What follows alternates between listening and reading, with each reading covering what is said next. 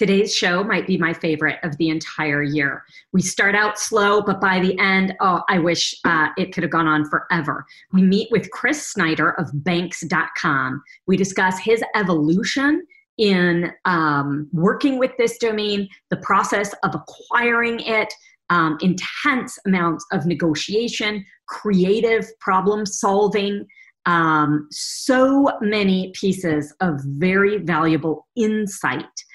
Talks about Banks.com itself, the execution struggles that he's had, what he's learned along the way, and a lot of conversation surrounding deal structure and how buying this domain name fundamentally changed his entire business model. Super, super interesting show. Enjoy.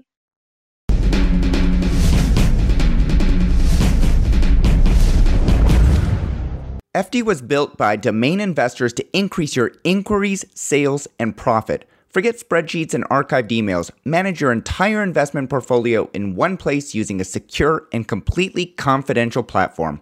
Learn more at FT.com. That's EFTY, FT.com. Hey, Sherpa Network. Thanks for joining us today. I'm Tess Diaz, executive producer of DomainSherpa.com. And today we're bringing in a very interesting founder with quite the story. Welcome, Chris Snyder, president of marketing agency Jewel, and also founder of Banks.com. How you doing, Chris? Doing great. Thank you. Thanks for having me. Delighted to. And Andrew Rosner, CEO of MediaOptions.com. He really specializes in global valuation of domain names, but also is a serial entrepreneur and founder himself. So welcome to the show, Drew. Thank you, Tess. Delighted to have you. And this is going to be a really interesting story. So much of our audience are domain investors and are very interested to hear how you acquired a what we call an exact match domain, right? What people are searching for are banks, and Banks.com exactly matches what they're searching for, but also how you came to value that and proceed with an acquisition without much of a background in the domain world. So why don't we start just real briefly about your back. You have, I believe, some finance background, and then you entered the marketing world. Yeah. So I'll go really fast here. I started my career in the mid 90s at a small computer company called Gateway. Cow spotted boxes. Computers were, 286, 386, 486. They finally turned into Pentiums when I worked there, but there was no laptops. They were $7,000 computers. There was no CD-ROMs. I think we sold one of the first CD-ROMs. It was Gateway and Dell all the way. So that's where I got started, and I got started in. Just sorry to interrupt you, but all that is old is cool again. You saw that Walmart just launched, basically relaunched Gateway. Yeah, I did not see that, but I see. It's like I think it's like the number one selling computer since it launched. Yeah, listen, that in Walmart, by the way, I just bought a good bit of their stock too. I think really they're probably the only people that can compete with Amazon. They're not going to do real damage, but as far as market share, Walmart is doing all the right things, and I believe in that brand. And the Gateway brand is strong too, right? Yeah, it is. It is. Yeah. So that was all hardware, right? And then as I looked at my commission checks, they kept going down and down and down, and computers went from $5,000, $6,000, $7,000, and you're selling, $30 million a month in hardware to, $900 a computer, right? And you're just trying to eke it out. So I moved into services. I worked for, some consulting firms and got really heavy into software and services. And then I wound up in 2005 moving out to LA to take a job at a company called LowerMyBills.com, which was bought by Experian for about $300 million. I had nothing to do with really any of their success. I will say that. I mean, they sold the company 3 months after I got there. And I was like, well, that kind of sucks because I took a swing and I made $900. $900. That's what I made. So So in 2005, I learned about advertising, performance marketing, and specifically lead gen in the financial services space. We were doing, tens of millions of dollars a month in revenue. We were spending at least $100 million a year online. And what I learned was, wow, there's like a lot of demand, consumer demand back then. This was before the financial crisis in 2008. I mean, they were basically giving anybody a mortgage, right? So subprime was hot, Ameriquest was hot, Countrywide was hot. All these guys were just giving away mortgages, and then the whole thing imploded, right? I literally walked into my office one day and my boss said, "Hey, could I talk to you?" And literally pulled me into a room, and there was HR sitting there. This was August of 2008. And he was like, "You got to go." Right? So I literally came home with my shit in a box. Like I was in Santa Monica. Yeah. They literally stood at my desk to make sure I didn't take anything. I didn't have anything anyway. And I had a BlackBerry phone. It had all my contacts on it. They watched me load everything up. And by the time I hit the elevators, my BlackBerry phone was wiped. I couldn't even call anyone because I didn't have any phone numbers. Oh. And my wife and I, we were living in Malibu at the time. And I drove home and she was like, "What are you doing home?" I'm like, "I just got laid off." She says, "Well, what are you going to do?" So I'm going to go paddleboarding.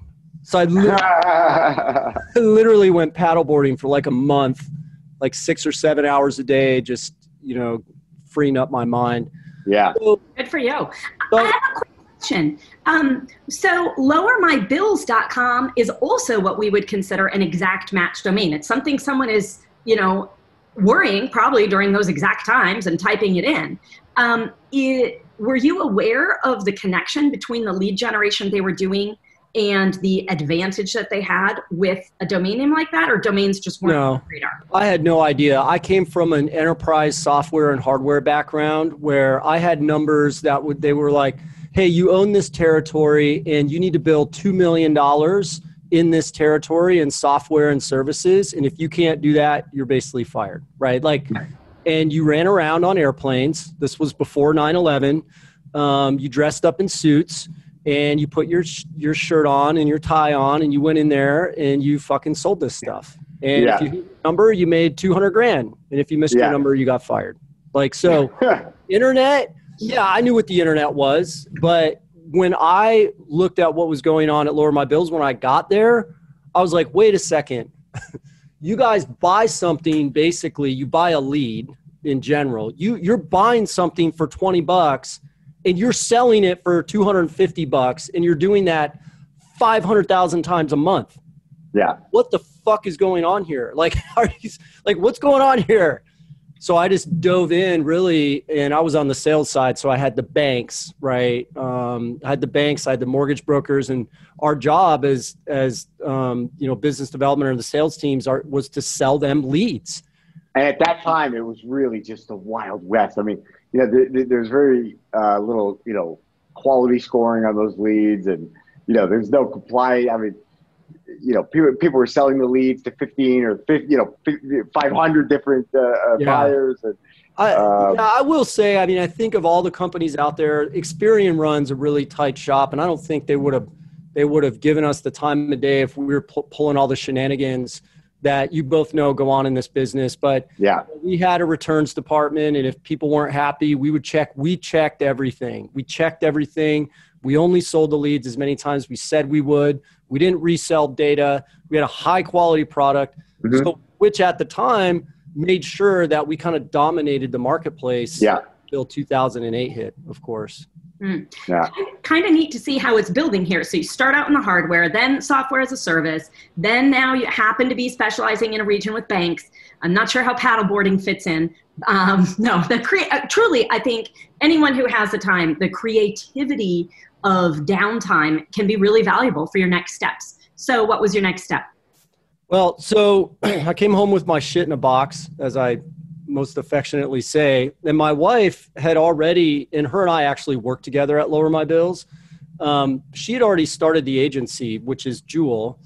And this was in 2008. And And I just said, I'm not doing anything. I'm just going to chill out. Like this is, and by the way, I've lost multiple jobs. You know, I'm not Not your first rodeo. No, I've probably been shit canned like 6 or 7 or 8 times. Like it's not a big deal, but I just didn't, but at this point I was like, 2008, I was like 32 years old or something.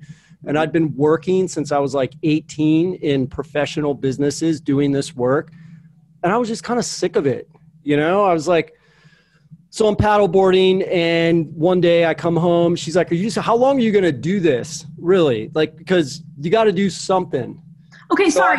I got another question. So you said she'd already founded Jewel. Was she still working at Lower My Bills or she had also gotten laid off at this point? No, she had left. Well, she had left a year prior because she's smarter than me. She saw the writing on the wall. And so she was exclusively doing the marketing agency. Yeah, so she left like a year prior and she started her own business. And again, it was hot. Like anyone that understood how to do this work was, in high demand. In high demand, for sure. Yeah. So she was already cranking. She already had, 10 employees maybe. We were working out of our house. These people were coming into our house. This was pre-kids. We had 4 bedrooms. We had 2 of them were offices, right? We literally were letting people in our home to do work. But I went on a couple interviews, cars.com, and there was a myriad of these lead gen. I actually interviewed at Quinn Street. I talked to Lead Point. These are all names that are circular in our business. And I had no desire to have another boss. I just couldn't, I'm just not very employable that way. So she's like, well, why don't you help me out? And so I started making phone calls and I don't know, what is it, 2021? I don't even know what year it is, but here I am still cranking away, literally doing online marketing since 2005, 2006, sales, marketing, strategic planning, media buying, email, analytics. Like there's probably not content, not too much I don't know about this space at this point. So what's so funny to me is, I think our audience sees it clearly. You're banks.com today. You own banks.com. And, when we bring a domain investor on who has developed a business on one of their domain names, it's domain first. Everything is domain first. You've been telling your story. I don't think banks.com has come out of your mouth yet. And, I think I just have to laugh. I think that's really funny in the difference in priority and perspective. You look at it and say, look, I've got banks.com and I'll let you tell that story. But it's like, I've got banks.com, I'm building a business. You're not even talking about the brand. You're not even talking about, hey, I got banks.com. It's I'm doing content. I'm doing this marketing. You're doing the same shit you've been doing. That's right. Just happens to be today on banks.com and for yourself. Yeah. And for the parts of our audience who are domain investors who want to sell to an end user, I think it's really valuable to hear you're basically who much of our audience would be selling to. And to hear your perspective, you can't sell to someone when your approach is the opposite of their priority. Okay, what do you think? No. Chris is actually like sort of the man in the middle. Chris is, which is always a difficult place to be, neither black nor white, you're gray. And not a domain investor, not necessarily the end user. You're trying to compete against the ultimate end users, and you're using a strategic brand, a strategic domain name in order to get a leg up, in order to be able to compete as a David against the Goliath. And so that's the story, right? And that's who you are. But you wouldn't necessarily be the end user that would buy, that, and I could be wrong, but you're not going to pay the same price that a typical end user would pay for a domain name. If I understand correctly, I think, you ended up in banks.com opportunistically. That's right. Which is different than, being an end user and then somebody coming to you with the right domain for your market. this was a purely opportunistic play that fed into the skills you already possess. How did you end up with Banks.com? Yeah. So, and by the way, that's a good lens. I consider myself an entrepreneur, and just if I'm good at something, I'll just say, oh, well, that seems like a good fit. And since I'm already doing it, it's a good fit. So let's go do it. I don't rummage around the internet looking for different things to do generally. So many people try to put themselves in a box and say, well, but this is what I am. This is what I do. And then they lose those opportunities that come knocking on their door so scarcely that if you don't take advantage of them, you're going to wait till the next one comes. And it could be a while. Yeah. And so that's such an important lesson, I think, for people in general. It's just like, be open to opportunity. Be flexible. Nobody says, oh, you're a domain investor. Nobody says that tomorrow, you're not in the, McDonald's franchise business, or that you're in the Banks.com business, or that whatever. You got to just be, know as little, know as much about as many things as you possibly can, and then see the opportunities when they come up. So sorry. Yeah. No, it's really, for me, I've always had the ability to see opportunities in different ways. And so and it's probably because I've done so many exploratory calls over the last 25 years, and I've been consultative selling, right? Yeah. So you don't sell a service. These are not pens and you can only have red, white, and blue, right? That's not what I've done. My whole entire career, even going back to Gateway, has been, you can create this computer made to order, right? Yeah, bespoke. Yeah. So I've always looked at things like, okay, where's the market opportunity? How big is it? How hard do I have to try? How fast can we go? So this leads in nicely to the Banks.com story. So I was at a client in Roseland, New Jersey, because our agency, basically we took the same performance models that, my wife and I had learned over many years doing performance marketing. When I say performance marketing, we didn't charge for results. We were basically an extension of their team. We charged a retainer. But we saw that what we were doing in consumer at Lower My Bills was not being done in B2B. Like B2B was much further behind. And we basically took the frameworks and said, well, why don't we do this for B2B? Because there's not a lot of people doing it and we're really good at it. So we kind of flipped from D2C to B2B, and our agency took off, and the rest is kind of history. But I was at a payroll company in Roseland, New Jersey, and I was having meetings, and we were doing a lot of launching new products with their innovation center and doing very entrepreneurial things. And I went back to the city to stay, because who stays in Roseland, New Jersey? I've done it once. I will never do it again. Sorry. Dirty jurors. Dude, it's just like, if you want to stay in a strip mall and just stare out the window at nothing, it's a great place to go. So I went back into the city. And the reason why I went back into the city is because one of my buddies who does advertising for Verizon, he worked at Samsung, Xbox, him and I are good friends. He was like, hey, we're going to hook up. This is like college buddies. Hey, we're going to hook up. But then he like ditched me. So I'm in the city with literally nothing to do, but I've got contacts. So I call a couple buddies. I'm like, what are you doing? And they said, hey, come to this party. Come to this agency party. And I'm like, I don't want to go to some dumbass agency party. This is a terrible idea. He's just like, oh, it's free drinks. And I don't like a lot of those in general, just milling around, getting pitched by people and rubbing shoulders with people and dressing up. I don't really like it. But I went. And so I met the chief revenue officer for a publicly held company that owned a lot of very high value domains, right? We hit it off. I told him my story. He's like, oh, you're more of a, data analytics. You guys focus on not just creating banner ads and putting them on the internet. Like, I'm like, no, that's kind of dead. So he called me back the next week. We started talking, and I said, look, I'm looking at your portfolio in the holding company, and you've got Banks.com. What are you guys doing with this thing? He's like, I don't know. I go, well, I can tell you, I'm looking at it. It looks like shit. I don't know who's working on it, but it's really bad.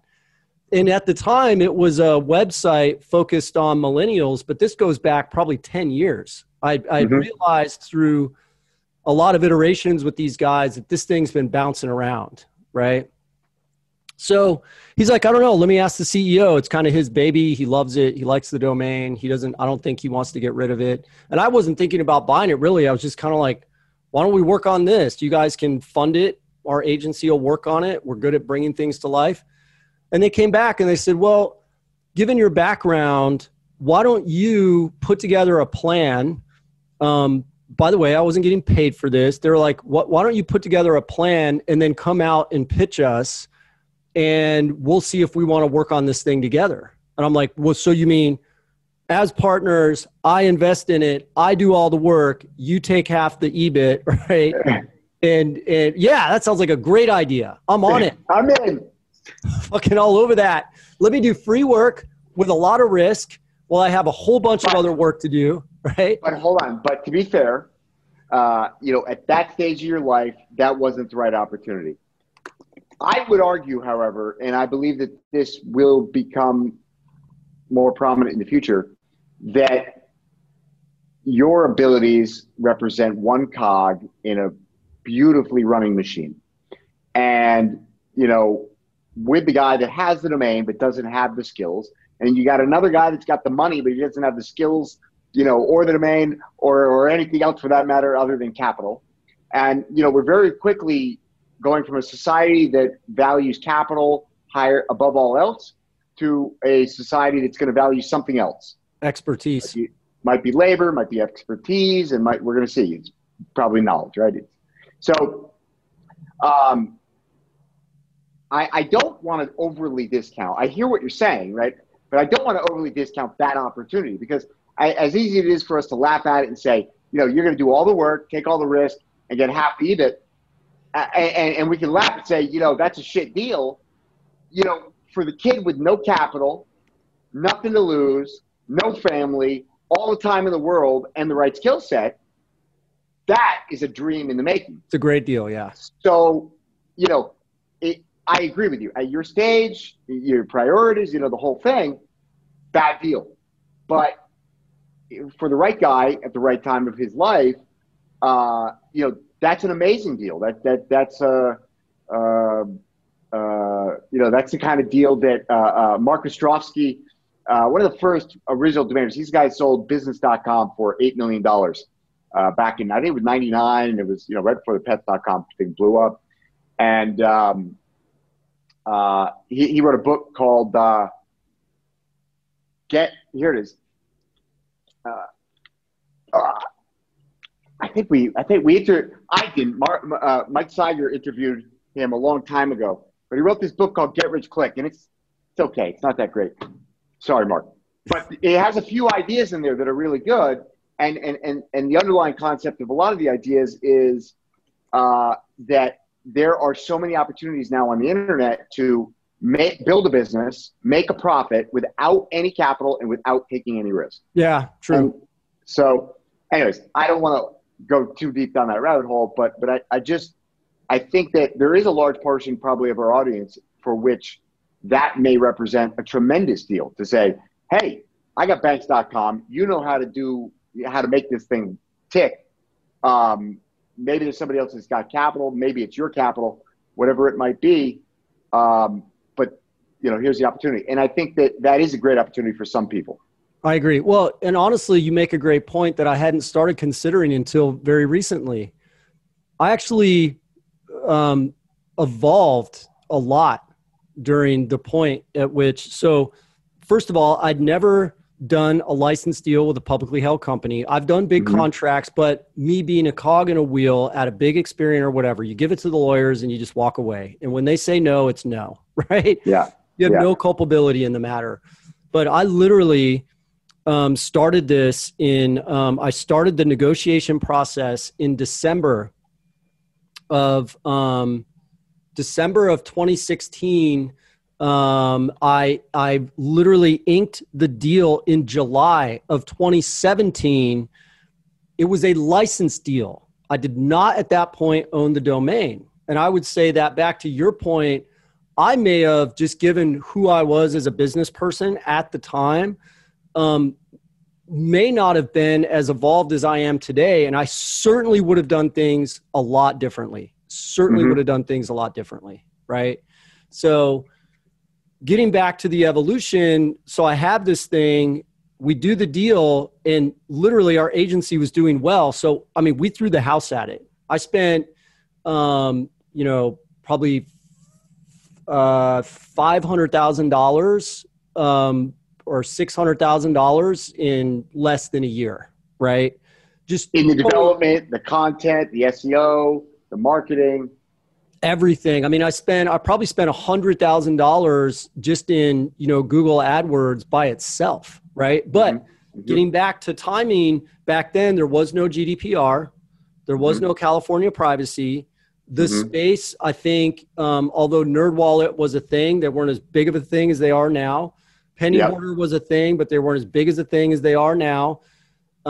There was lead gen companies that were still doing okay, but they were not doing near as well as they were doing in 2005, 2006. This is 17, 18? Yep. So I spent the first 6 months in development. So I would say we didn't get I can say firsthand. It was like 2014, 15 was kind of the top of the mountain in it, or even earlier than that, but around there it really fell off. Andrew, we should have talked. We should have talked back then, because I wouldn't have spent the money that I've spent learning that the top of the mountain maybe had already come. But I think we're headed up a new mountain now. Yeah, we are. And candidly, I think that I'm hip to that. And I think I finally, after spending all my own time and all my own money and really getting the struggle, once you get the struggle, the brain activates and you really have to figure shit out. Or you go to bed every night and your wife goes, what the fuck are you doing with our money? Right? Yeah. She doesn't. She's very supportive. And candidly, she was all in on the domain from the very beginning. But don't lie. She'd rather toast marshmallows with that money. No, no way, man. She's an entrepreneur too. But look, at the end of the day, I spent, we didn't really get in market until 2018, right? Before we get to 2018, so it took 8 months of negotiating just for the licensing. Was there anything? I would say 6. Yeah. Okay. Was there anything interesting in that process, or was it just lawyer? Or were there sticking points, challenges? The interesting thing I learned was, and by the way, the CFO of that company, who doesn't work there anymore, him and I are still, he's an investment banker guy, super smart, really intense, but a straight up honest deal guy. Like, I would come with like reams of spreadsheets and models and cohorts and all the stuff that I understood. And he'd be like, dude, I'm not fucking looking at that. Like, just tell me what you're going to do. Tell me how you think it's going to go. We're going to make it really simple. Right. And it was a learning experience for me to work at someone at that level, and not some kind of other, kind of 3 or 4 levels down at a huge company that's just trying to grind you away into nothing. He was respectful. He was kind. He was, he gave me a lot of advice even throughout the process. Is like, look, and by the way, Chris, let me tell you what's going to happen here. He told me this straight up.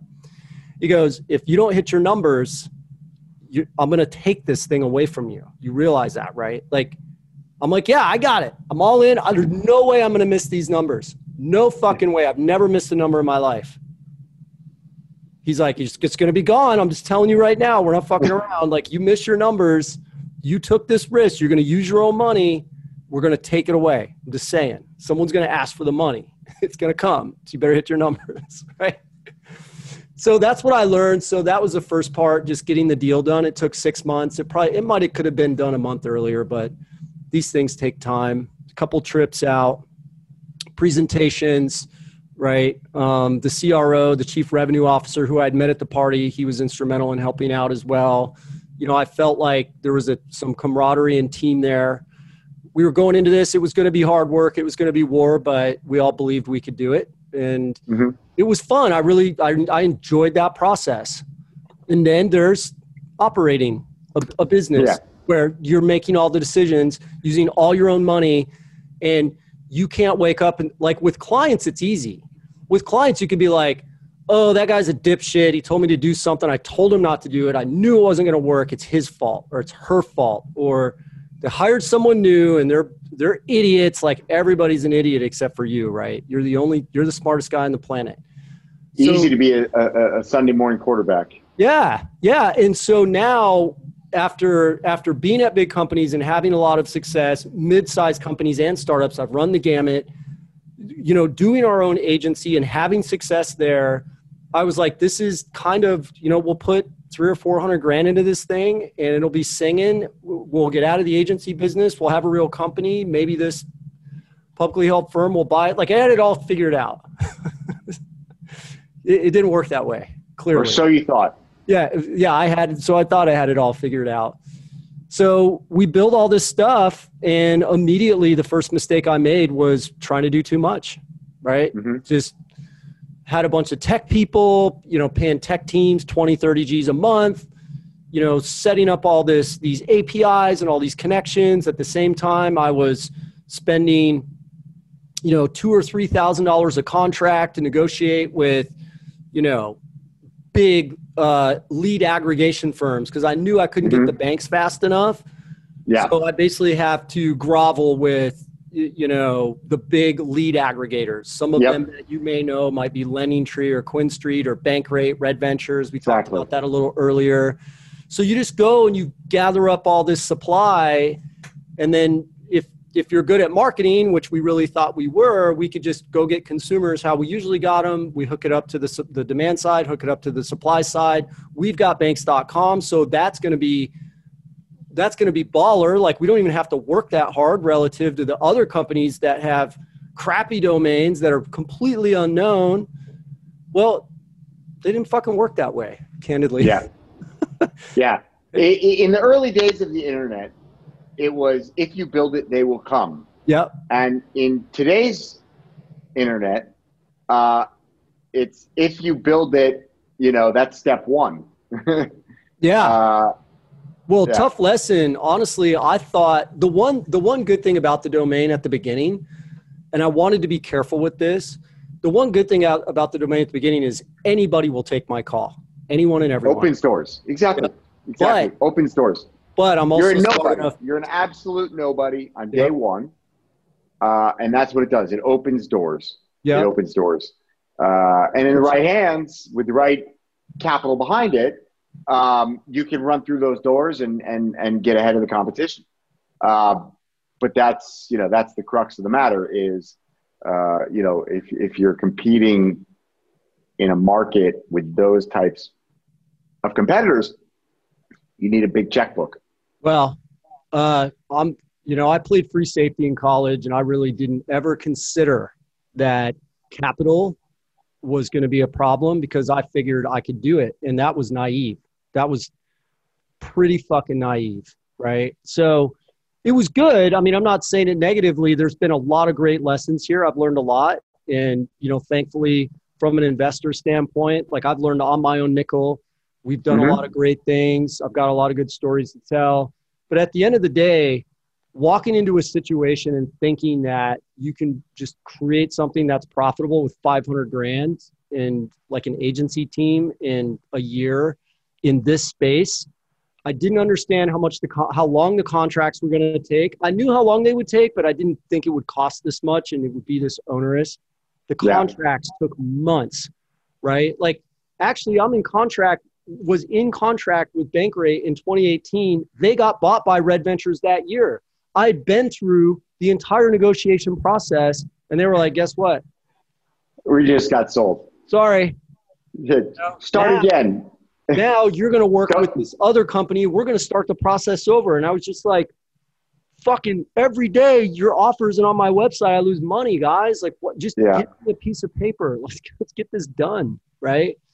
So I didn't understand. And then GDPR hit, California privacy hit, and then all this regulatory stuff. I started really realizing now, being at Lower My Bills, being at Experian, they have teams of people that do that stuff. Exactly.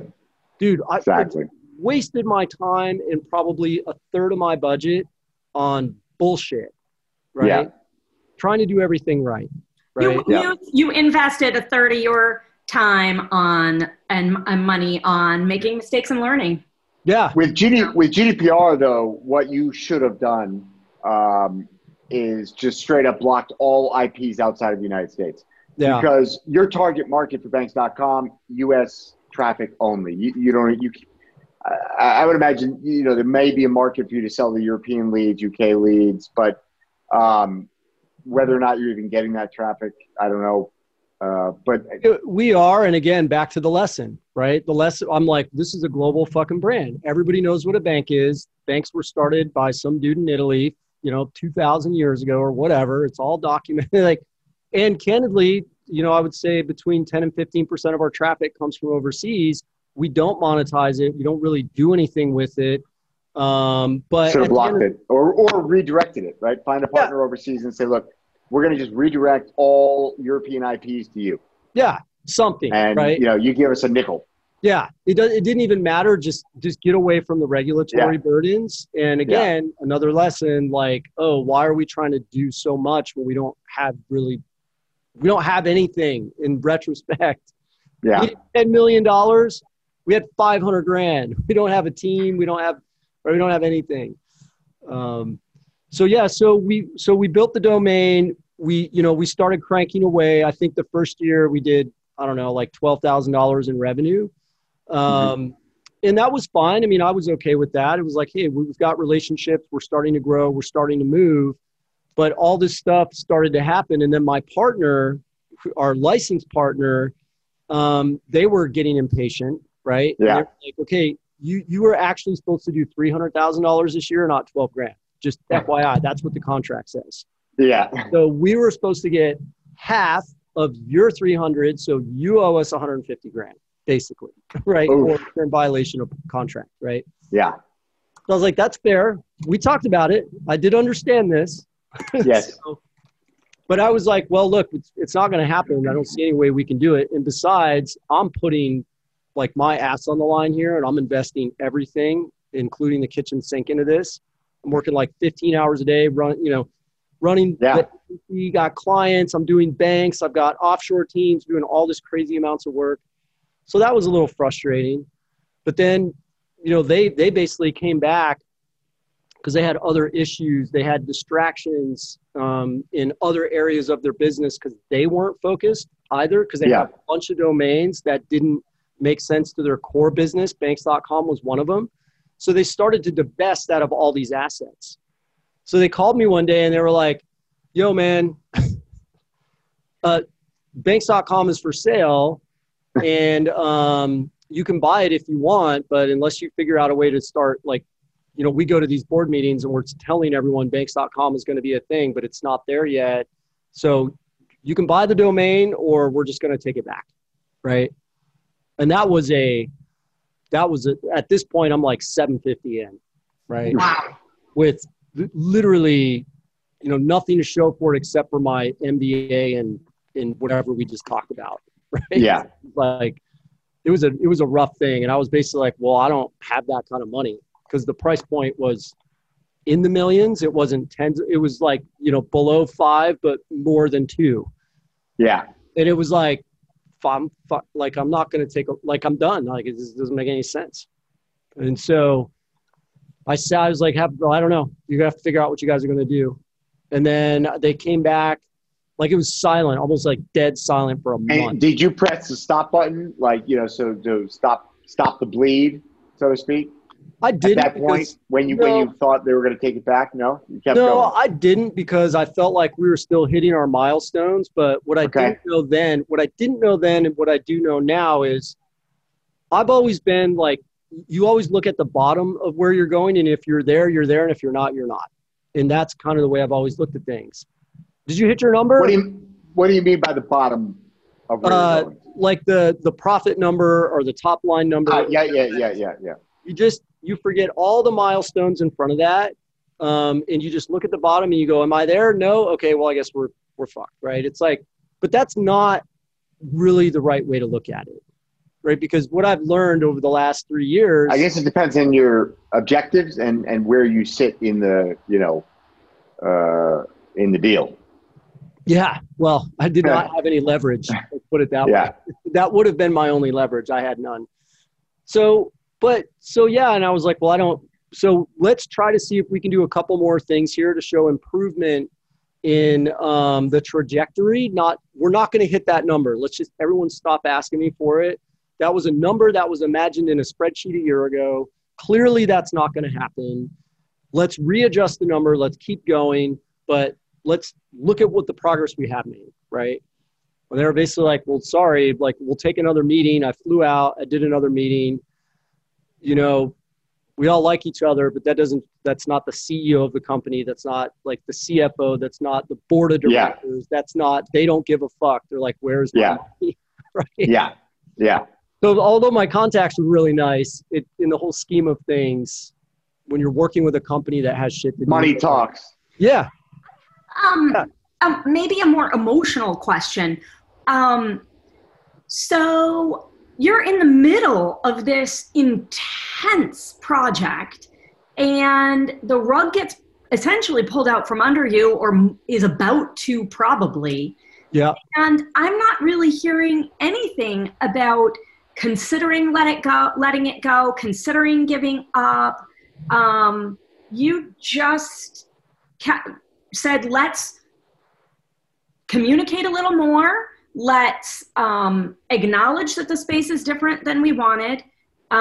Did you feel like this was the ultimate project for you? Did you feel like you were the momentum was just going and so you just didn't want it to stop? Why didn't you look more at walking away? I always look in the mirror when these things happen. I always say, what is it that I am doing wrong? What is it that I personally am doing wrong? I'm in charge of this thing. I can't blame anyone. I've got all these people believing we can get this done. And there's something right in front of our face we're doing wrong. It's so simple. It's so stupid. And someday I'm going to kick myself for not seeing it sooner. Right. So you felt like you were on the cusp of a revelation. Yeah. You just keep trying, right? You just keep whittling away at it and grinding away at it. And for me, the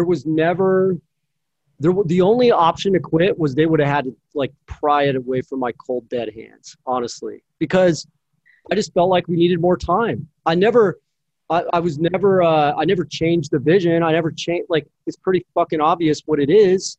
We're not solving a market problem like Uber did. Uber basically said, we're going to reinvent taxi cabs. Banks.com is not reinventing anything. This is an execution problem. It needs time, it needs team, and it needs capital. It needs good leadership. There's a lot of things to this, which I've learned, obviously. Wouldn't have had the same conversation 2 or 3 years ago. But it was like, fuck, just give us some time. I'll figure it out. Because I always have. I've always figured it out. So no, there was never any point in time where I was like, all right, you guys can have it. It's just not part of my personality. Super good for you. I mean, it's unusual. And I certainly would think that that's part of what made them proceed in what happened next. Well, so you flew out there. They took the meeting kind of like, last chance.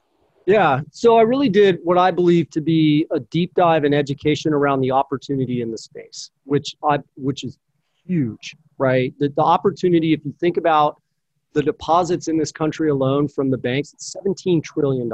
Let's be clear, right? So you don't have to go to a meeting and explain to any smart person that this is a big opportunity, right? You know, you don't have to go to a meeting and explain to someone that LendingTree does, about $1 billion a year in revenue. Their market cap is $4 billion. NerdWallet is a $500 million company, right? QuinStreet is a publicly held company. They're a $1 billion firm. Their market cap is similar to LendingTree's. I can give you 20 examples. Penny Hoarder went from 0 to 80 million. It took them 8 or 9 or 10 years, how long it's been taking them. But it depends on what kind of company you want to be. It is there for the taking. It is, to Drew's point earlier, it is undercapitalized, right? It needs focus and it needs capital. It needs the right team, right? So I went out there. I basically gave them all the fintech and all the banking metrics, all the stuff that we've been talking about. And they're like, well, that's great. That's interesting. Thanks for coming out. And then, I don't know, maybe a couple weeks later, they called me up and they're like, look, we changed our mind. And by the way, I have a lot of gratitude for some of my internal contacts there. One namely that has had my back.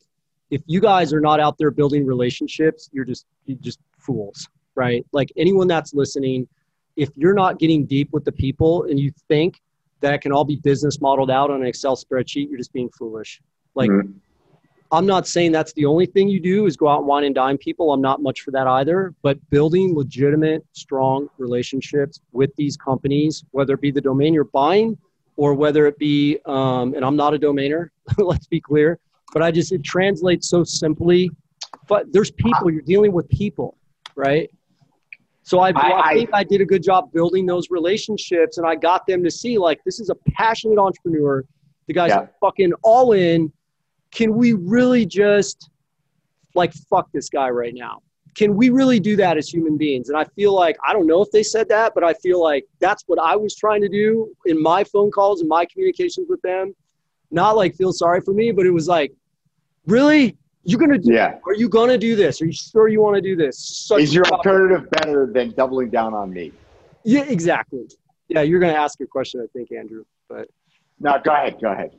Yeah, so anyway, they called me back with an offer that made a lot more sense. And we won't get into the exact numbers, but it made a lot more sense. My wife and I have done well. We're entrepreneurs. We had the money. I negotiated a little bit more, which in retrospect was probably foolish, but it worked out. And we wound up buying. Is this the first time that they talked about you buying it instead of, so there was no conversation about them keeping it? No, they wanted to sell it. That was absolutely done. That was not part of your pitch to get them to keep doing it. It was just sell it to me. So when you flew out there, you were more about sell it to me, but not at that price? No, when I flew out there, it was more about we're undercapitalized. I'd like for you guys, I like them as partners, and you guys should write a check, continue with the deal we have, maybe take a little bit more, but this business is undercapitalized, and I know it, given the spreadsheets that we created. Okay. It would cost too much money to get to where we wanted to go in that time frame. Okay. So you weren't surprised that they called back still on their trajectory of sale only, but it made sense given your presentation and your passion that they lowered the price. Yeah. Yeah. Well, I mean, to me, the option on the table was really honestly never for me to buy it, because I honestly did not think, I thought the domain was worth, I thought it was worth what they were asking, candidly. And I knew I couldn't afford it, candidly. And the only path forward to me then was, well, let's be partners. Keep it, please keep it. Don't sell it, because I can make it work. That was the path. But then after they had their things internally and a lot of stuff happened, I guess behaviors changed on their side, and they just started selling stuff. Okay. I have another question. So you said they were divesting really because of a lack of focus. They were trying to refocus. Was there a financial crunch for them as well? I don't particularly know. They're a publicly held company, so you could probably look into that. My thing is I thought the domain price they were asking, me not knowing much about domains, but doing a little bit of research through this process, it was probably fair. And I thought that this is what I want to dig into. So I want to understand, how did you think about the value, right? I know what it sounds like, is you held up your finger and said, well, banks.com, seems like it's worth that. Was there any math that went into this? Was there any baseline? Did you look for comparable domain sales? Where was your framework? Like, what was the seed for your framework in thinking about this? So the seed for my framework was strictly on the market opportunity, on the market opportunity and what other companies in this space are worth. That was my framework. It wasn't about, did someone buy a different domain as a domain sale that looks similar for $10 million? Like, it was never that. It was all about, look, I wish I could afford that price tag under 5 million, but over 2, because this is $100 million business. You guys got to fucking understand, this is $100 million business. I would happily pay that. It's worth that. But I looked at it as a market. I didn't look at it relative to other, and I have a whole sheet of competitors that I had run competitive analysis on, like LendingTree buys this company for 30 million. LendingTree buys another company for 25 million. Red Ventures buys Bankrate for 1.2 billion. Quinn Street's buying companies for tens of millions of dollars. I'm like, I'll pay it. I don't have it. It's worth it. But we got to develop it, which costs money. Right? So there's two lessons there that I think are really important for domain investors. So Drew, I can't hear you. You don't hear me? Oh, I do now. Sorry, must okay. Be my connection. So there's two lessons there that I think are really important particularly for domain investors. One is deal structure. So, budget and deal structure. So, in my experience, nearly on a daily basis, the biggest thing we run into is, wow, I wish you luck. What a domain name. Wish I could afford it, but I just can't. Right. And I would say up until recently, that basically meant a hard no. And more recently, we're closing those deals because we're structuring, where we have a willing seller, structuring these deals in completely, I don't even want to say innovative, because these are things that are used all the time in various asset classes, including real estate. But, a lease to own or a lease with an exclusive option to buy, gives you, as an entrepreneur, says, look, here's the price I need for this to make sense. I'm sitting on it. It's doing nothing. And give me some money so that you've got skin in the game. You seem like a hotshot entrepreneur. You're going to go out there and bust your ass because you've got your money on the line. So give me a little money so you got skin in the game. Pay me a little monthly so that, I'm generating cash flow that's in some way, relative to the value of the name. In my experience, between 0.5 point and 2 points a month. The bigger you go, the lower the percentage per month, generally speaking. And here's the price I need, and it might seem like a crazy number, but you've got 5 years to go build that business on a lease. If you fail, you walk away. No harm, no foul. You gave it a shot. A smarter guy. You walk away a smarter person. You walk away with an MBA. So. And then 5 years from now, it's really a 0 or 100. Either you've got a business, and the scale of the business idea on day one needs to be commensurate with the value of the domain that we're assigning, right? So, if you want to start a lemonade stand and you say, well, I just would love to own lemonade.com, 5 years from now, even if your business is a raging success, unless you've got a lemonade stand in front of every house in America, it doesn't warrant having lemonade.com. So correct. If you've got a business that's commensurate with the value of the name at hand, and you can get, enough skin in the game for the domain owner to feel comfortable, you set up a lease that's, 0.5 point to 2 points per month, which should be, more or less what it's going to cost for you to keep your floors clean. Okay. Yep. And 5 years later, you've either got a business that this shouldn't even be a factor, or even if it's a factor, it's clearly, it's a no-brainer at 5 years to buy that thing out. And if it's not, you probably should change businesses anyways, right? So you got no downside except for the monthly lease, which you're going to pay if you go, I start an ice cream shop. You're going to pay, probably that much. If you're in a popular city, in a popular neighborhood, you're going to pay $2,000 to $5,000 a month just to have your ice cream shop, right? Yep. Baseline. Never mind the people, never mind the ice cream. So, or the air conditioning, right? So, those are models that have sort of changed that game. So, 1.1, point 2, I forgot point 2. What was point 2? I don't know what point 2 was going to be, but I think you needed point 3, which was the relationship aspect as well, because you really need to get in the door and get heard to complete a negotiation. And I want to hear more about that. But right now, could you have taken your whole business and instead of it being all the work that you've done, instead of it being on banks.com, put it on lemonade.com or on betterbanksforyou.com. Did you consider that at all?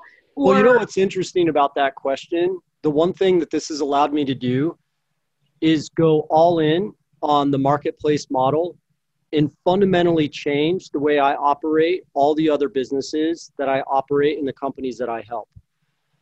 So let's take content as an example. Traditionally, I was a paid media guy. You buy a click for $1, you get 3 or 4 back, you're golden, you run a bunch of spreadsheets, the analysts look at it, you buy more words, you write more copy, you're off to the races. That's the kind of guy I've been for like the past, let's say 10 years. I accidentally stumbled on content with banks.com, saw the power of content, and then treated that. I married the quantitative aspects of paid media with the qualitative aspects of content. And I started naming different pieces of the articles. I started doing different things. And now we can quantify with a lot of certainty after only writing 500 articles. I know for sure the predictability of that business. Furthermore, it's allowed me to deconstruct Finder's business or NerdWallet's business or whatever. And then I got to realize, like, holy shit, we need to spend $1 million on content if we want to be successful, which Andrew knew apparently 5 years ago, but I didn't, right? So it's like, oh, bingo. So back to your point, it's like, look, now I'm all in on what I would call network effects and marketplace models, which is truly internet, truly what the internet's for. And I wasn't thinking about it that way before. Mm-hmm. And now I'm all in on every problem I see now gets hit with this marketplace hammer. And if I can't hit it with the marketplace hammer, I don't even want to play because there's no scale. There's no defensibility. Now back to your point, Tess, if we were to apply that to lovemyhomeloans.com or, whatever, you could do the same thing, but you couldn't do it as fast and you couldn't do it as well. And it wouldn't be as defensible because the domain is the deal, right? So whether consciously or subconsciously, if I knew that or not going into this, that is the pitch. The pitch is everybody knows this name. You can't go to Italy. You can't go to France. You can't go to Zimbabwe. You can't go to Cambodia. You can't go to fucking Compton and nobody knows, like everybody knows what a bank is. They just know. So back to your point before, Drew, about what is the sword you're carrying? Like, dude, fucking use that. Like, what are you doing with that sword? You'd swing that thing, dude, right? And so I have been thinking a lot more deeply about the bigger, like the business model, the bigger picture. How do we build $100 million company that's worth 10x so it's $1 billion valuation instead of, candidly, some of the comps on some of the other guys, which are going to be valued 2 or 3 times revenue. Our model values us at 10 times revenue. And I'm not going to go in and find the keywords anymore. I'm not going to type this stuff out, or you know how to do all that stuff. It's full stop on that. We are on strategy, business model, sharing that vision. And if we can't get that funded, then sayonara. Capital is the lifeblood of these businesses. And if you don't have it, you don't have the right teams with that mixed with that capital, you're not going anywhere. You might as well just wipe your ass with the money. This was point 2 that I wanted to make was, number 1, deal structure, right? Don't just think about price. Price is, God's honest truth. Nobody listens when I say this, but God's honest truth. My experience, price is the least important factor in these things. I agree. If it's the right buyer and it's the right name, the price is the least important factor in closing a deal. You got to make sure you can align the interests and align the, explaining how does the domain fill the need, etc. So deal structure, very important. Secondly, is that what you're talking about with capital. Having the domain name is step 1, right? So when you get approached, somebody says, hey, usually they're coming in, I'm a student, or you got a lawyer, or you got a domain broker, but whoever it is coming in the door, all right, you're assuming, it's an entrepreneur out there that, maybe they've got funding, maybe they don't, but people are thinking about the price and they're thinking, wow, this domain is worth X. And what I think it's really important to understand when you're talking about not the value of the domain, but the price that you're thinking about selling the domain for, is that buying the domain is step 1.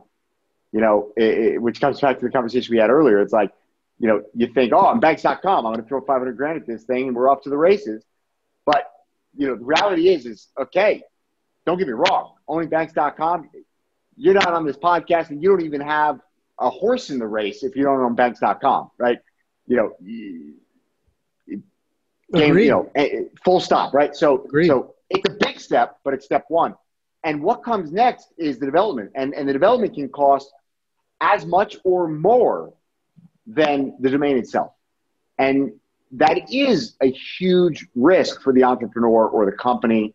And so, because it is in this world, you can throw as much money as you want at a thing, and there's just an absolute uncertainty when it comes to Google and how Google is going to treat your domain name. So these are things that are really important, and I think they're interconnected because deal structure allows the entrepreneur, allows the company to de-risk some of that uncertainty and elongate that cost structure where,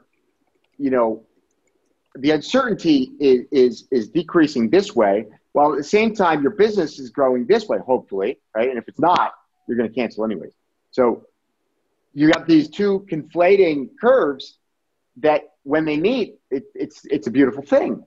But you need capital to sit at that table, right? And the one thing I've learned is somebody at the table has to have capital. Yeah, exactly. Somebody. You need capital for you to sit at the table. It doesn't matter whose it is, but yes, somebody at the table's got to have the capital. Yeah, because candidly, it's hard to do this stuff. It's really, really hard to do this stuff, and you're going to pivot around, and an idea will get you nowhere. Yeah, and you know what? It'll get you in the poorhouse. You'll end up borrowing against the domain, and then you're going to end up owing the money. And now you still don't have a business model. You still don't have cash flow. You're deeper and deeper in this thing. So, anyways, I'm not trying to be a jerk here. What I'm trying to do is highlight to people that, because I think a lot of people in the domain industry in particular, they get an amazing domain and they say, I'm going to build a business on this. I know what this can be. Yeah. I've got a great idea for this. Well, that's great. And I think that's wonderful. But, think about that for 24 hours and then tuck that domain away in your portfolio and move on to the next one. Because the reality is, unless you're prepared to throw a lot of capital at it, you're just better off treating it as an investment and moving on. Or is this really your life's work, right? Do you really truly believe that I will go live in my car. I will see this through, right? And if you don't have that kind of conviction, like you better fucking do what Drew said, because if you're not willing to throw $5,000 at something to write a plan, or you're not willing to work with someone to spend, you're not even out of the gate. Like you have to be all in. And if you're not all in, flip it, sell it. Honestly. Yeah. Sell it. Exactly. I'm laughing because this morning I was watching this video. It's kind of old. It happened, back in the last time Bitcoin was running up to parabolic growth. And there was this, bleach blonde dude, kind of looked like he, taking a few too many drugs.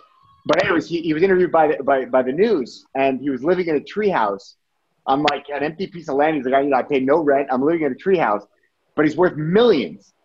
And they're like, what is wrong with you? What are you doing? And he goes, yeah, well, I'm willing to live in this treehouse because I know that, I just want to spend all the money I've got. I'm going to just keep throwing at Bitcoin because I have so much conviction in this thing that I'm willing to live in a treehouse, until that conviction comes to fruition. And, it's not different running a business. It's like you said, are you willing to live in your car until you can make it a success? Yeah. It's hard work. If you don't have that conviction, go back to the domain forums and start flipping. I feel like the two of you are a spectacular match. I have a question for both of you from coming the other way. Drew, as you're saying, the domain name is step one. I understand what you're saying, that people need to be aware that there is a step two that is frequently more expensive than step one. But I also want to hear both of your thoughts on, must the domain name decision be step one because of how it will influence the cost and effectiveness of effort in the following steps? No, well, you could be bankrate.com, right? And domain name was not step one, right? Of course, it is step one because they're a website. You can't have step two without having the domain name. But the point being, in the business plan, the domain name is not step one. They have a business plan, and Bankrate just happened to become the brand, right? If you want to go out and compete with somebody like that, and you don't have, tens of millions of dollars, then yes, arguably, unless you've got a secret sauce, I think that a domain name is the biggest sword out there for an entrepreneur to get a leg up, to be able to compete and punch above their weight. Yes. So I think it is an absolute must step one, if that's the environment you're trying to compete in. Because again, right, we're not even having this conversation if you're not banks.com. Yeah. Right? Well, and look, we talked about it earlier. Anyone will take my call. Now, Yep. that I'm not using that, by the way, until I know that it's important, because the minute you fuck that up, Yes. they will never forget that the guy from banks.com is a jackass, right? Yeah. Yeah. Or they will never forget that the guy from He's a banks.com. midget behind the curtain. No, so I've been laying low literally for 2 years because I know how these people are going to react. I've done a lot of research. I've got my numbers. There's certain places that we have to make traction and we can talk about. There's other things that happen. But if you use that sword too often or too soon, you're actually going to do more damage than good, in my opinion. And without a sharp edge. Yeah. Right?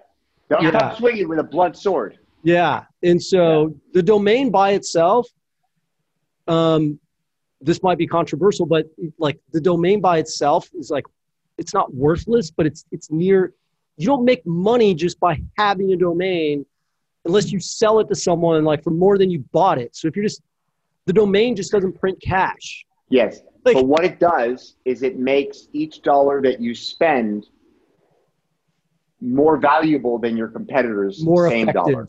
Yes. It converts better. Yes. And it goes further. And, you're a paid marketing guy, right? So, in paid media, that's a sunk cost. You pay for that customer. You have a certain conversion rate. They come, they convert, and that's it. They're gone. And if you have a strong brand and you're in an industry that warrants repeat business, there's a stickiness to these things. And so each dollar you spend continues to pay a dividend. Yep. And there's a certain retention number which doesn't exist in the paid media unless you've got that brand in association with the paid media. Yep. And so it alone, the domain name is just a domain name. It's an asset. It's a great asset, right? And you might be able to sell it for more than you paid. Great. But if you're talking about it from a business context, again, step one, and the way to look at it is what that domain does is it extends every dollar that you spend further than your competition. And that margin is your moat. Yep. And over time, that moat gets bigger and bigger and bigger because it compounds. Like I said, every dollar you spend is paying a dividend in retention and higher conversion rates, and you're just incrementally increasing that margin against your competitor. And then over time, that little trickle turns into a river, and you've got a really strong moat around your castle. And that's the way to think about what a domain does for a business, a domain like banks.com. If you are committed, it's not the short term, make all end all. It's if you've got a great business plan and you're committed and you've got the conviction and the capital, it will over time build you a moat around your castle that nobody else can compete with without outspending you by whatever factor you've created in that moat.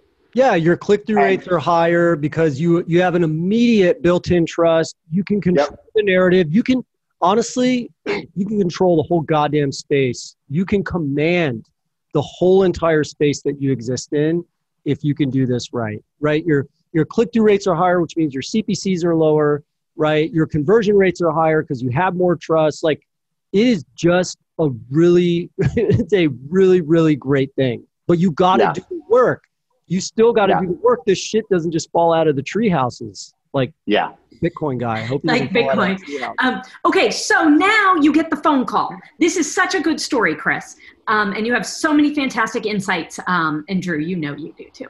But so Chris, so you get the phone call. You've flown out there. You've pitched them, kind of hoping to just keep things going more or less as is. And they call you back, and instead of somewhere vaguely between 2 and 5 million, ... Well, it was less than that. And then, maybe foolishly on my part, but I got to tell you, I didn't, I figured if they had come down that much, then maybe I could get a little more, which, by the way, back to Drew's point earlier, that was stupid on my part. That was, in retrospect, that was really dumb. Now, the tactic, though, I think... Not dumb, risky. Risky, yes. I think the tactic, though, that I used was smart, because I didn't say, do this for me without me doing something for you. And it was at the end of the year, and I said, look, if that's the number, I need to go talk about it because I got to raise the money, right? Mm-hmm. Mm-hmm. But I didn't need to raise the money. But I got to raise the money. I have to have some conversations. But if I can do this, would you be willing to consider another discount if I was able to get you the money next week by the 15th? Let me think about it, right? So there was a little bit of back and forth there. So I did wind up, shaving a little bit off the price, which then created even more buyer's remorse later, wondering if I could have gotten more, which is, again, maybe a little bit, maybe not foolish, but maybe pushing it a little bit too much. But, I wanted to do the best thing for my family and my business. And I already had $700,000 into this mofo, 750 or some stupid thing. And now I was going to be in well over, I was going to be in a lot more than that. And so I was just kind of like, fuck, man, where's this going? So anyway, that's how it happened. So we got it. We nailed it down. We bought it in December of 2018. And then to readdress the team thing, now that deal, that like 20-page master services agreement and all the numbers and all the metrics that we were on the treadmill for, it was like a huge load off my back. Yeah. So I immediately pulled out the other sword and just got rid of just everything. I think we were burning $40,000, $50,000 a month. I was just like, fuck this. We're getting this thing down to nothing, and I need to think. Now that it's ours, like, we don't need to remodel the house. We don't need to do anything. We need to cut these costs now, and we all need to take a step back. And we need to now think very succinctly about the next 5 years with no pressure. We need to do the right thing, no pressure, no investor, no nothing. We just need to go build what we're supposed to build now. And that's kind of what we did. So, it's not the popular opinion, and it's not the popular way to go about business these days, but I have bootstrapped every business I own, and there's a lot to be said for it, man. I sleep well at night. Even in the businesses that aren't doing well, I sleep well at night because I don't owe any money to anybody, and that is huge. And I know not everybody has that ability or that luxury, and it depends on the type of business you're trying to target and how big you're trying to go. But it's so interesting to me because it fits with my belief system and the way I run businesses, that, the moment that master services agreement is out the window, the moment that you don't have that chain around your neck, first thing you do is you say, okay, I'm going to cut expenses. And so, I look at that and I think, should have cut expenses earlier, right? But this is the thing. When somebody else has a noose around your neck and somebody else is driving the train, and you're just the engine, you don't think clearly. You don't do things the way that you would do it if it was, 100% you. 100% you, But the moment it is 100% you think, I don't need to do this. I'm about burning cash for no reason here, right? I'm burning cash to achieve somebody else's objective. Yeah. So anyways, I just wanted to make that point because that's the way I've run my businesses. There's people that started at the exact same time that have much bigger businesses because they leveraged. Yeah. But I bet I sleep better at night. Yeah. Well, it depends like where you are in life and where you want to go. Like for me, it was like, look, I don't know if scoreboard's the right analogy, but I feel like there is, I'm 44 years old and I want to build a big, meaningful company. I really want to do that. And I think I'm capable of doing that. In this journey that I've been on for literally my entire life, starting at Gateway, right? And even mowing lawns door to door with a push mower when I was a kid, right? Yeah.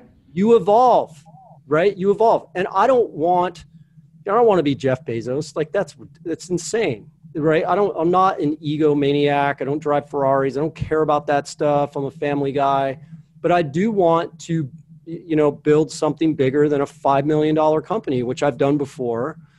I'd like to build a $20 million, $50 million, $100 million company and just enjoy the level that I think I've earned.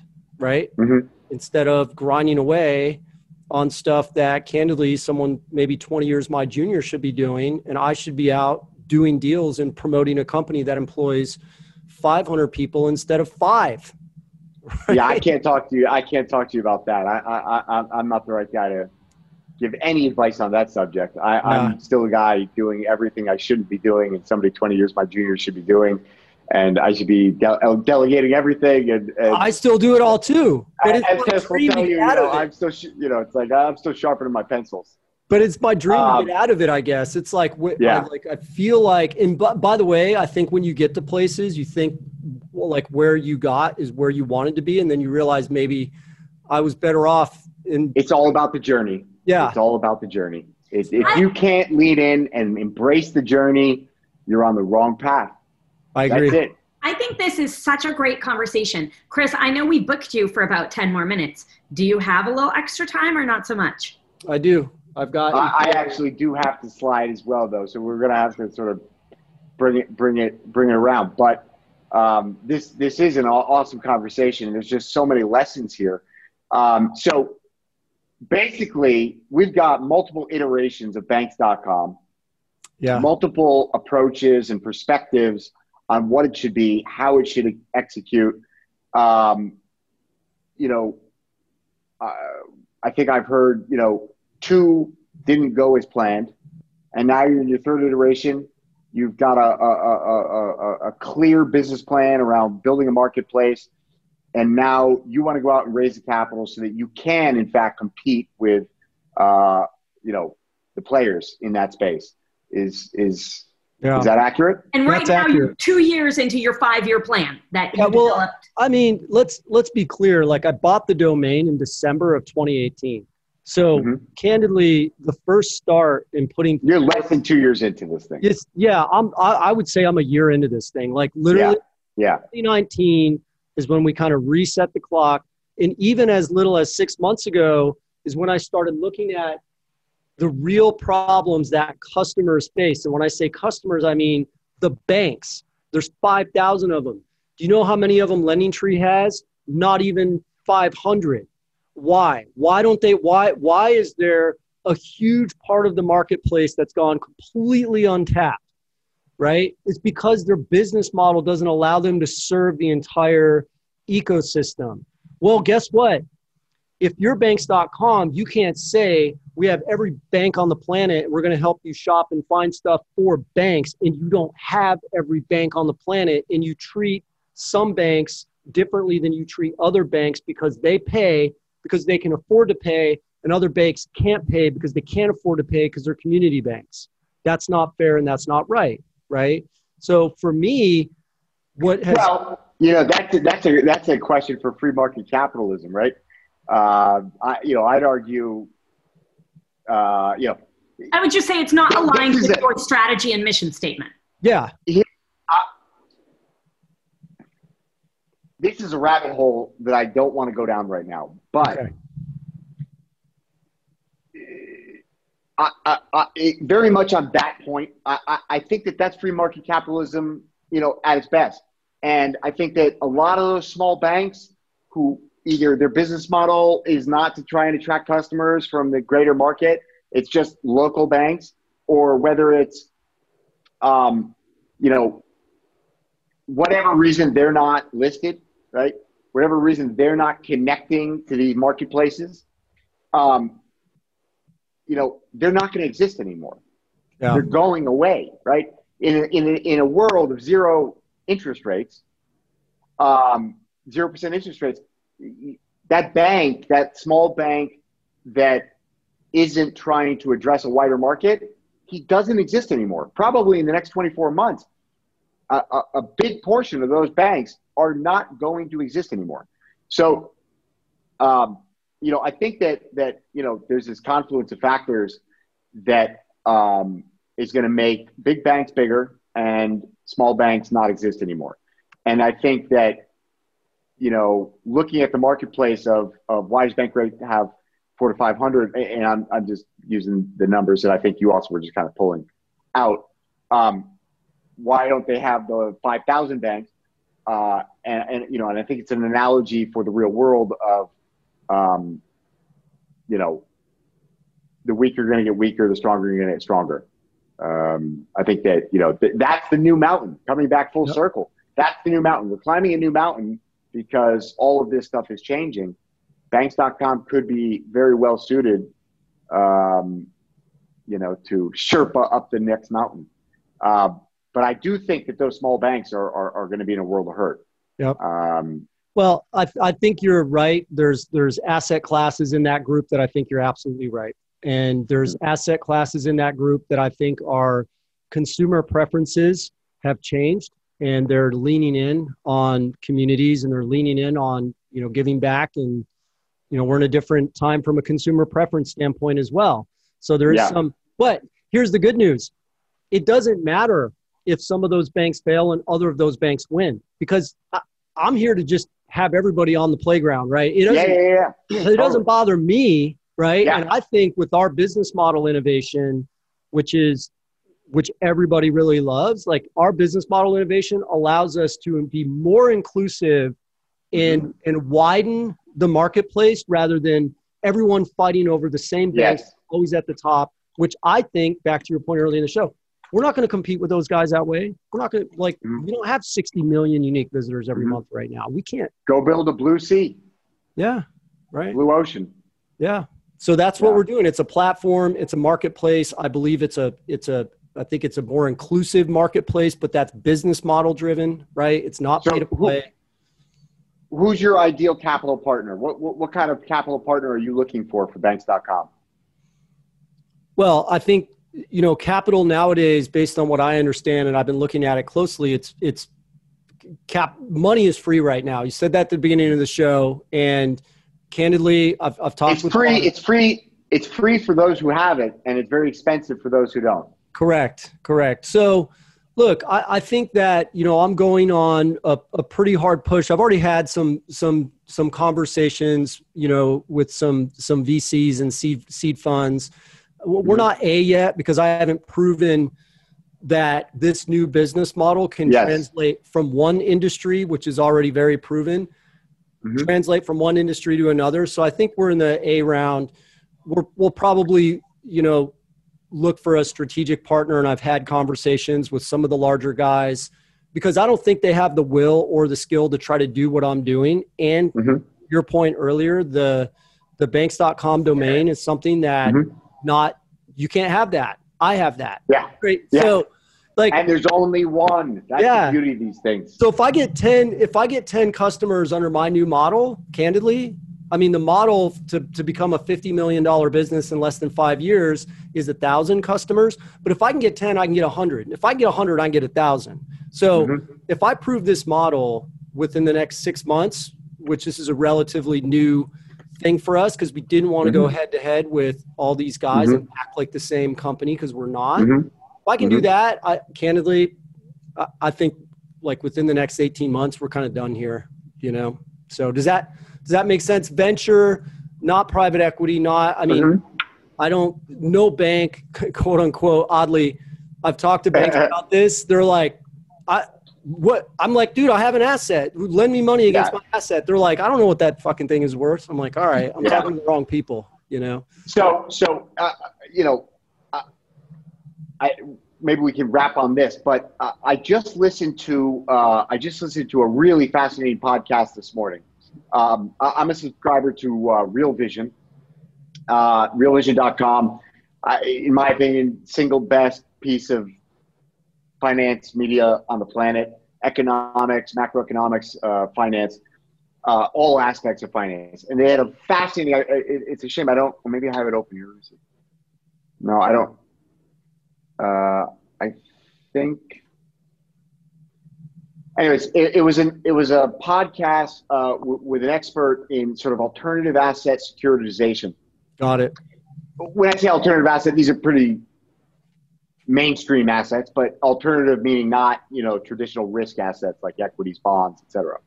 And, he was talking about the securitization of, in this high risk environment where things are seemingly, very inflated, and it's very difficult to find yield. It's very difficult to find any return that's risk adjusted. And he's going out and he's packaging up, risk assets. So it could be like, a pool of cars owned by a car rental business. Their business is renting cars. Their business is the marketing. Their business is the rentals. They know how to do that, right? They got it down pat. They got a brand. They got the funnel to drive the customers, et cetera. What their business isn't is financing a fleet of autos, right?